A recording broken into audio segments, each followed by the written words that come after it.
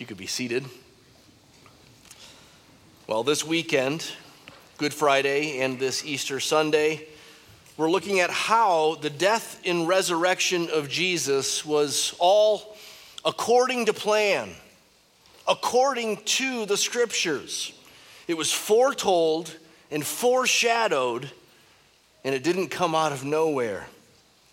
Now, we Christians might be quite familiar with that, but we can never take it for granted.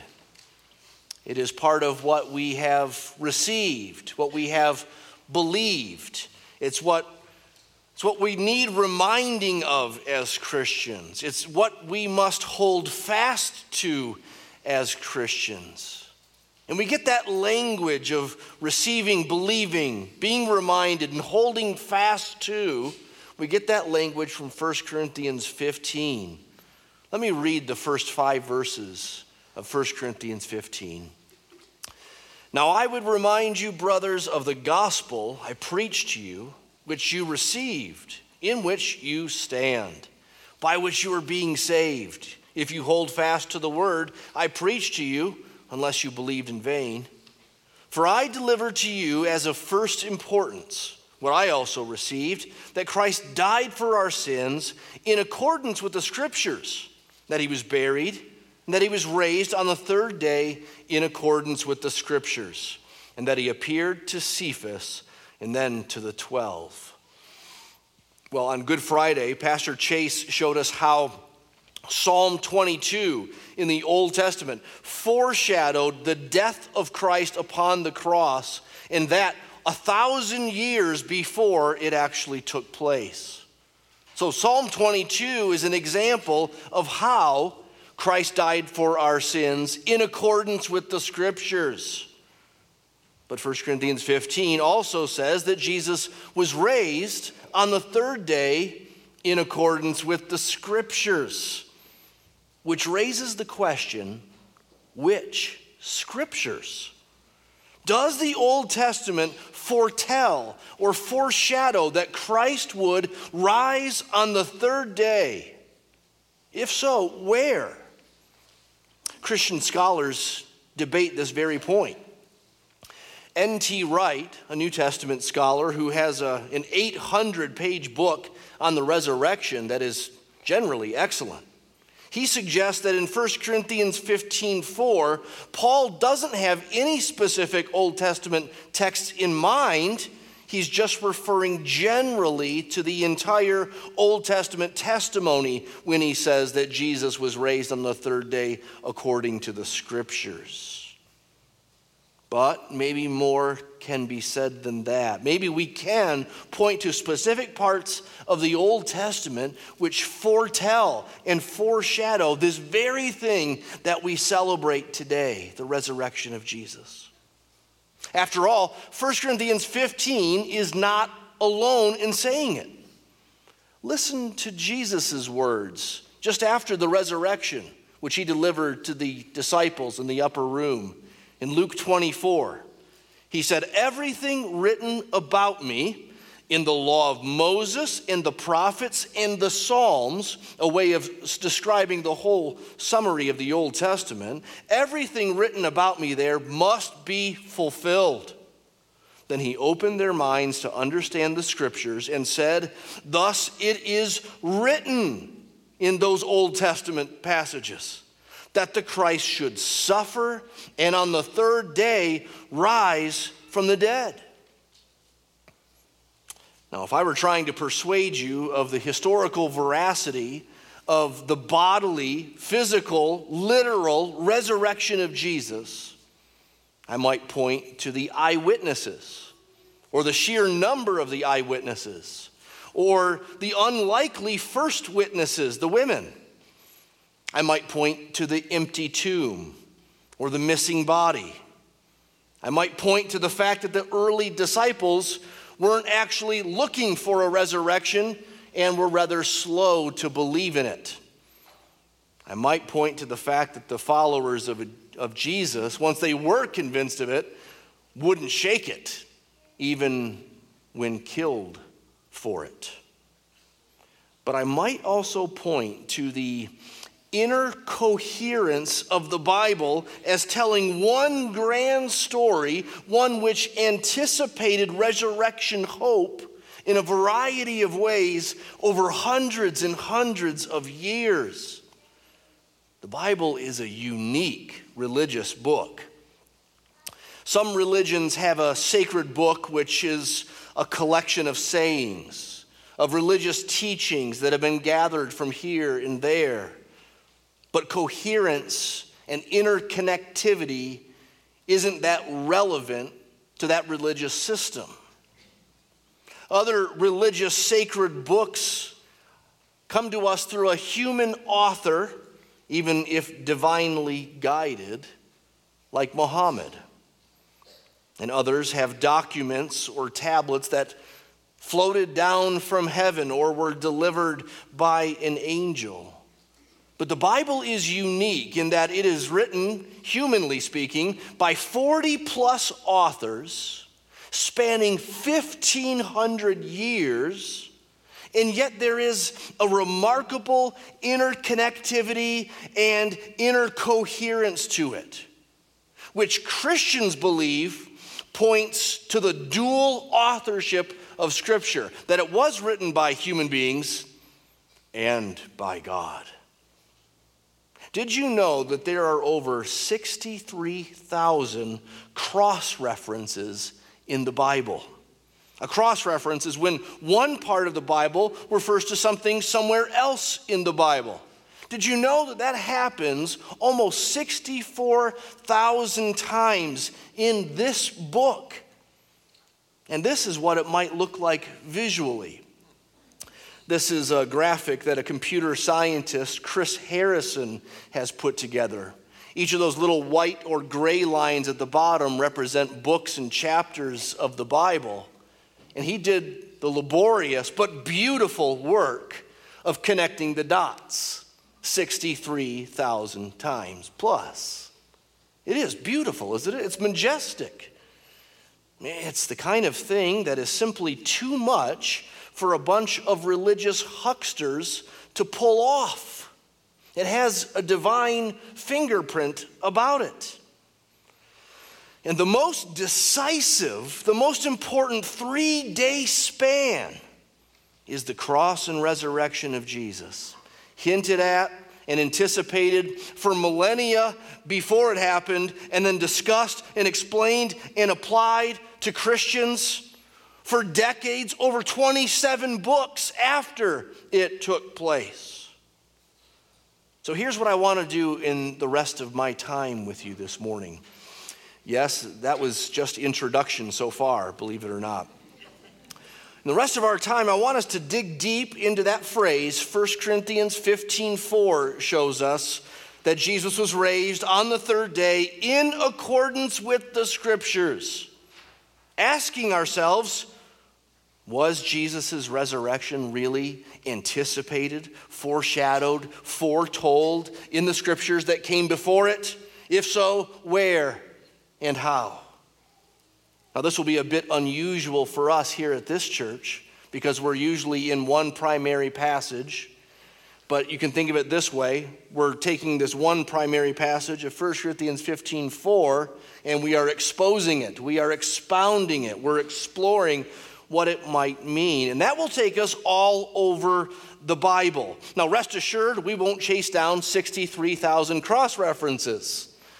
But I will refer to about a dozen passages in the Bible that Paul may have had in mind when he said that Jesus was raised on the third day in accordance with the Scriptures. 4 P words will help us keep track of our thoughts. The first is the pattern. The pattern. Resurrection hope can be seen in patterns of the Old Testament stories. I'll start with Genesis 22, a story of God testing his servant Abraham, asking him to sacrifice his only son, Isaac. It's a bizarre story, especially if we miss the narrator's comment right at the beginning that this was only a test. God wasn't going to have Abraham kill his son. In fact, later God would say, that thought never even entered my mind. But it is a test, and it is a test for Abraham to walk through in a rather dramatic and scary fashion. God sends Abraham and Isaac to a mountain 3 days' journey away. As they go, the drama and the tension escalate, culminating with Abraham raising a knife above his son. And it's then that God steps in, God intervenes, God stops him, and God provides a substitute sacrifice for Isaac, a ram. Now, this not only sets the pattern for substitute sacrifices in the Bible, which would be fully realized in the substitute sacrifice of Jesus upon the cross in our place for our sins, but the story of the near sacrifice of Isaac in Genesis 22 also sets the pattern for resurrection in the Bible. And we get this from the book of Hebrews. The writer of Hebrews comments on Genesis 22 and says, by faith, Abraham, when he was tested, offered up Isaac. We wonder, how could he do that? How could he have offered up Isaac? How could he lift up the knife? Well, he considered that God was able even to raise him from the dead, from which, figuratively speaking, he did receive him back.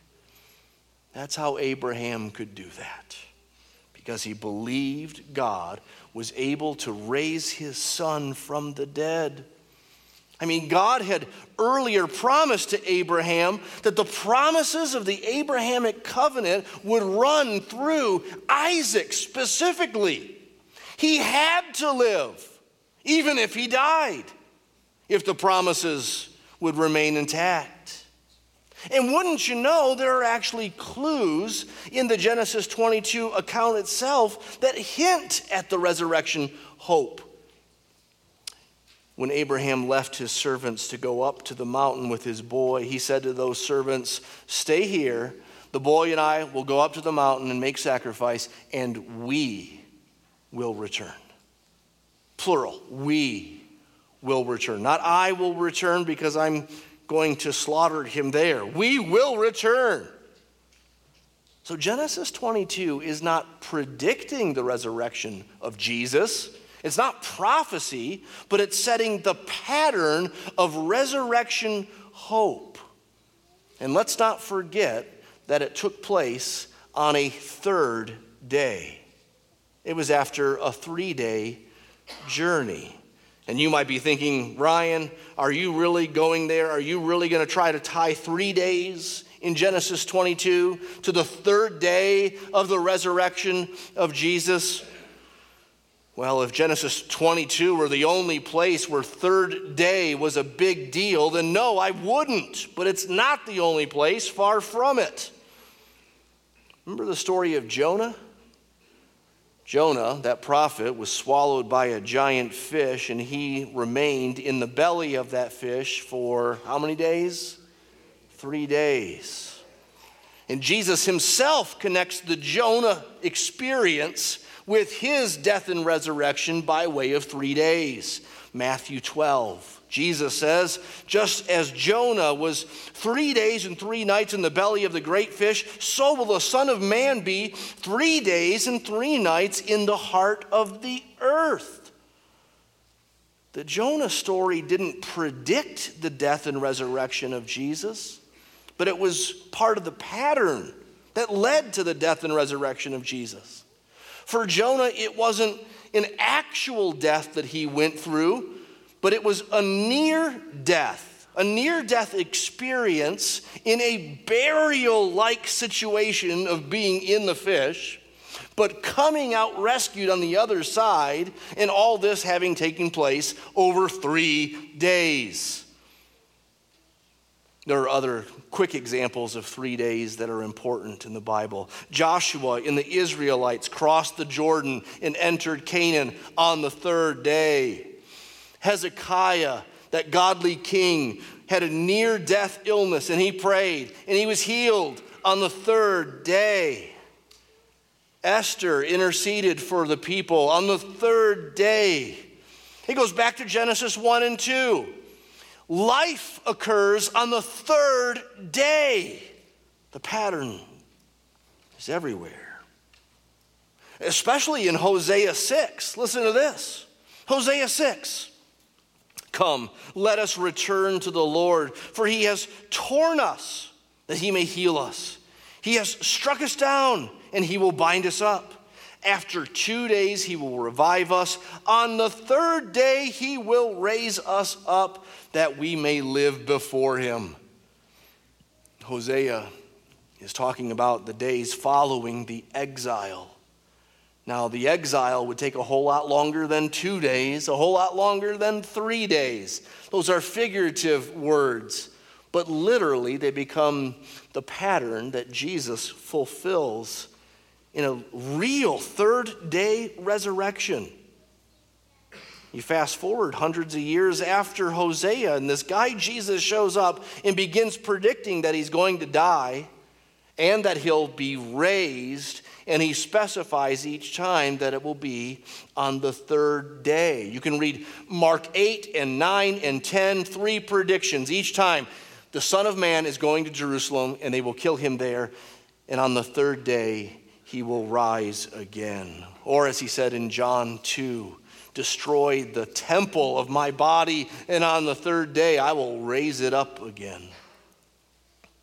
Or you think of that pattern in Ezekiel 37, that vision of a battlefield filled with dry bones. And then the bones begin to rattle together. And Ezekiel sees sinews upon these bones, and muscle and tendon and flesh. And then it is an army standing erect and ready, alive. That was a vision of Israel's future, telling God's people that he is able to raise them from the dead. God is able to raise up a people for himself from a field of dry bones.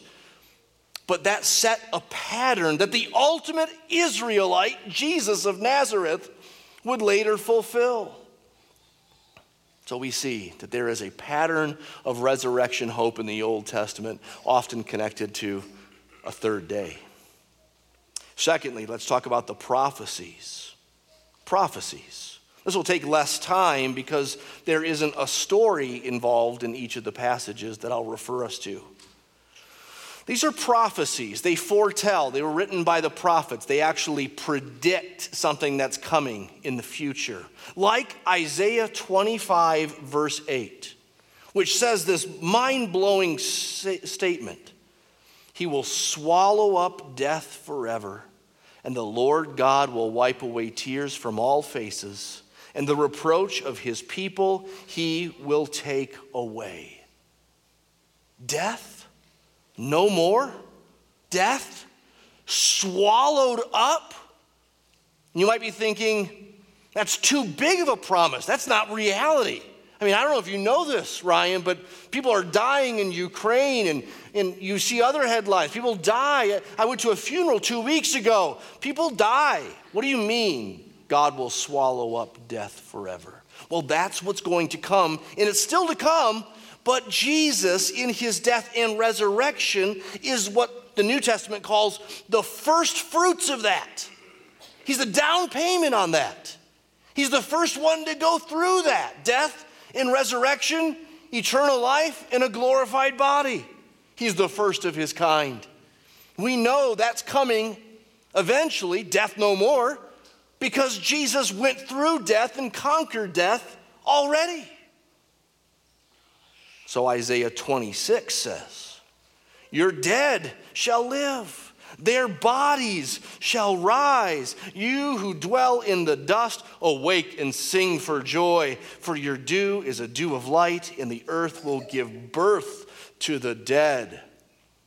You say, that's talking about plural people, not one person, Jesus. Yes, but again, resurrection hope that will one day be experienced in the end is sure because Jesus has gone through it already. Or think of Isaiah 53, that most famous prophecy of the cross. It says, it was the will of the Lord to crush him. That's Friday. He has put him to grief. When his soul makes an offering for guilt, that's all Friday. But here is Sunday. He shall see his offspring. He shall prolong his days.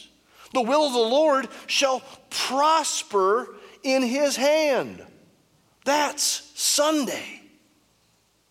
Out of the anguish of his soul. Well, that's Friday. But here comes Sunday.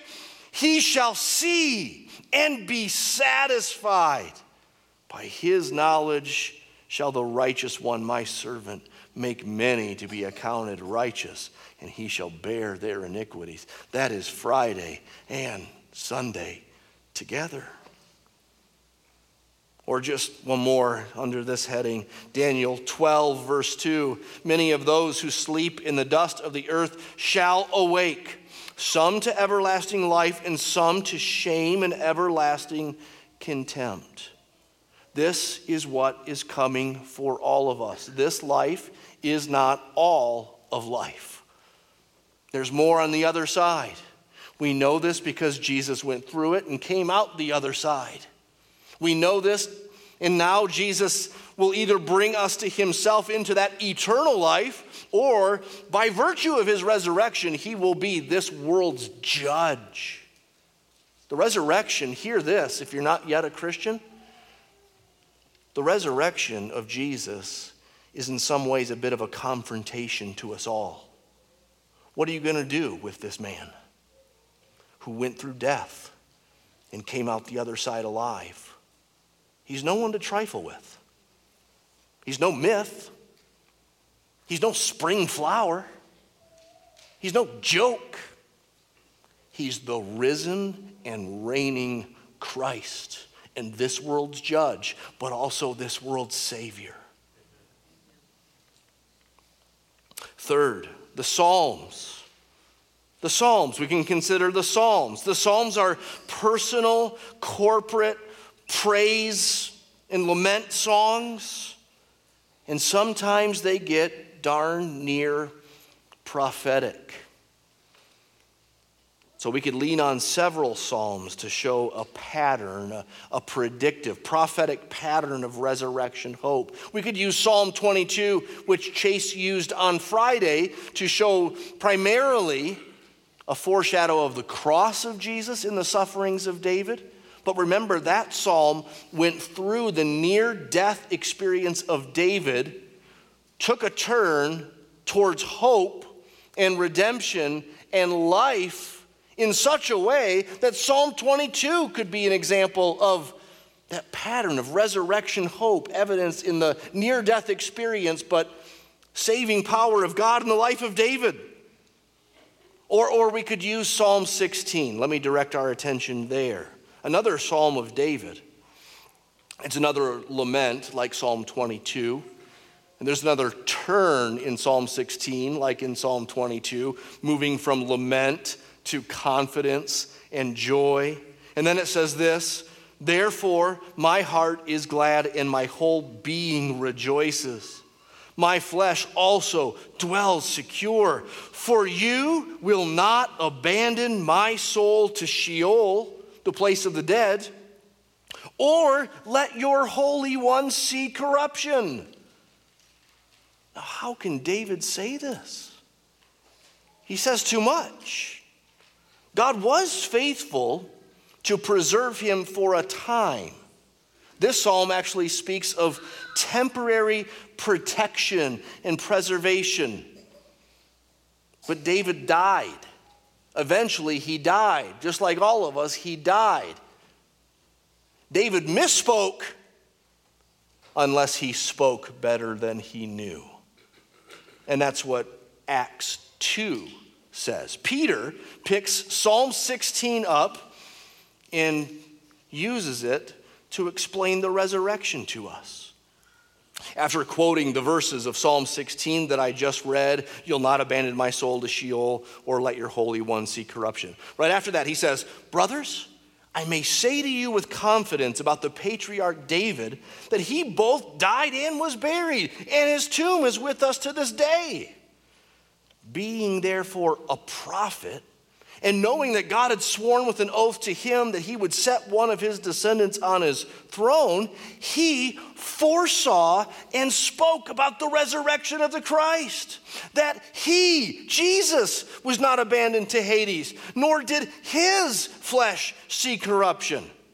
This Jesus God raised up, and of that we are all witnesses. Do you see the Old Testament coherence? Do you see the interconnectivity of the Bible? It argues for the resurrection of Jesus in patterns, in prophecies, in Psalms. And now a fourth P, let's talk about the purpose. What's the purpose of it all? What's the purpose of the resurrection? What is it? Why was it needed? What was God up to in the resurrection? Well, it was not a magic trick. It was not God just showing off. It was not God merely proving that God always wins. Even if you kill his son, don't worry, he's got a plan B. It certainly wasn't just to communicate to us that you can't keep a good man down or that there are happy endings to sad stories. The resurrection of Jesus does many things. The resurrection of Jesus, maybe most foundationally, addresses that age-old problem of death. The book of Genesis began by saying, "The day you eat of the tree, you shall surely die." And we've been studying the book of Genesis as a church in recent days, and we've been seeing death all over the place. Like Genesis 5, it's so emblematic there, where it gives a genealogy. It says this guy lived so many years and he died. And then this guy lived so many years and he died. And then he had this son and he lived so many years and he died. It becomes this haunting mantra. It's God saying, I told you so. Sin brings death. And we are painfully aware of that every day. We are under a sentence of death. We rightly hate death. Death feels to us like it's on the horizon of all of our lives. Death feels like it has swallowed up our loved ones who've died before us, and it hurts. And Jesus came to conquer death. Jesus came to defeat death so that when we go through it, it's not really death. It's actually the passage to heaven. It's actually the way to his presence. It's a whole new world. It's a new beginning. Jesus transforms death for all who believe and trust in him, so that we don't have to be afraid of death, so we don't have to think that death is the end, so we don't have to think that death got another one again. It's him bringing us home. Jesus conquered death. That's what the resurrection's all about. The resurrection also means that the sacrifice upon the cross, that Good Friday, that sacrifice has been accepted by God the Father. His saving work is finished. It did work. We can trust it. How do we know? He was raised on the third day, just as it was patterned and prophesied and in the Psalms that it would be so. In light of the resurrection of Jesus, he sends his people out on mission into the world with power and authority to share that news, that message with the world. He sends us out in resurrection power. I'm not even sure exactly what that means. I can tell you I don't feel like I have resurrection power. But the Bible says it. The Bible says it. And one day it'll be fully realized. What we don't now see and feel, one day will be fully real. That's just awesome. The resurrection means that this is only the beginning, that a whole new world awaits us. Jesus has inaugurated that whole new world in his death and resurrection. We call all this that I'm talking about this morning the gospel. The good news. That's what the word gospel means. And that's what Paul was unpacking for those Corinthians to take us back to our first passage, 1 Corinthians 15.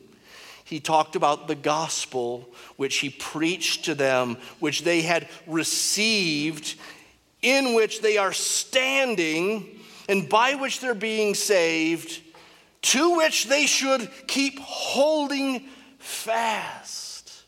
This gospel, in accordance with the scriptures, that Jesus died for our sins and was raised on the third day. Again, in accordance with the scriptures. Oh, the beautiful inner coherence and inner connectivity of the Bible with its almost 64,000 cross-references and only maybe a dozen or so we've talked about this morning. Would you today hear this message? Receive it. Stand on it. Cling to it. Perhaps for the very first time.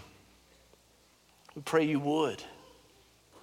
And Christian, you have come to believe this, receive this, stand on it, keep standing on it.